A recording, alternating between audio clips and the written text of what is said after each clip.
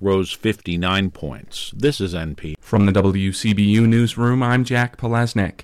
Tazewell County's plans to build an annex for its Justice Center cleared a major hurdle Monday. The Pekin City Council approved the city's vacation of the 300 block of Elizabeth Street, opening that area for the county's planned expansion of the Justice Center north of the current facility.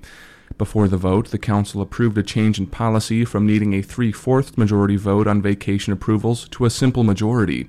Councilman Rick Hilst questioned the timing of the change. And I think what is being proposed tonight is just a sneaky tactic by the city to manipulate the outcome of a city council vote in order to get the end result that the city's looking for. Mayor Mary Burris says the annex will improve downtown and help the city's relationship with the county. The vote passed 5-2. Peoria Public Schools is looking at a revised $11 million deficit budget, which would add more security, adjust grant funding, and fund the purchase of new gasoline-powered school buses.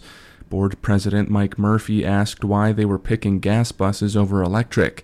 Mick Willis, the school district's chief financial officer, says the district isn't ready to house more electric buses, in addition to the district's incoming fleet of 15 new EVs. The infrastructure for those electric buses has to be taken care of first. It'll probably take us a school year to get that done. Willis says the deficit budget balances out previous surpluses. A public hearing on the budget is set for April 8th. And there's troubling news about the monarch butterflies that migrate to Illinois each summer. Data from researchers in Mexico suggest the monarch population there is down by almost 60% compared with last winter. Astor Hassel is a conservation ecologist at Chicago's Field Museum.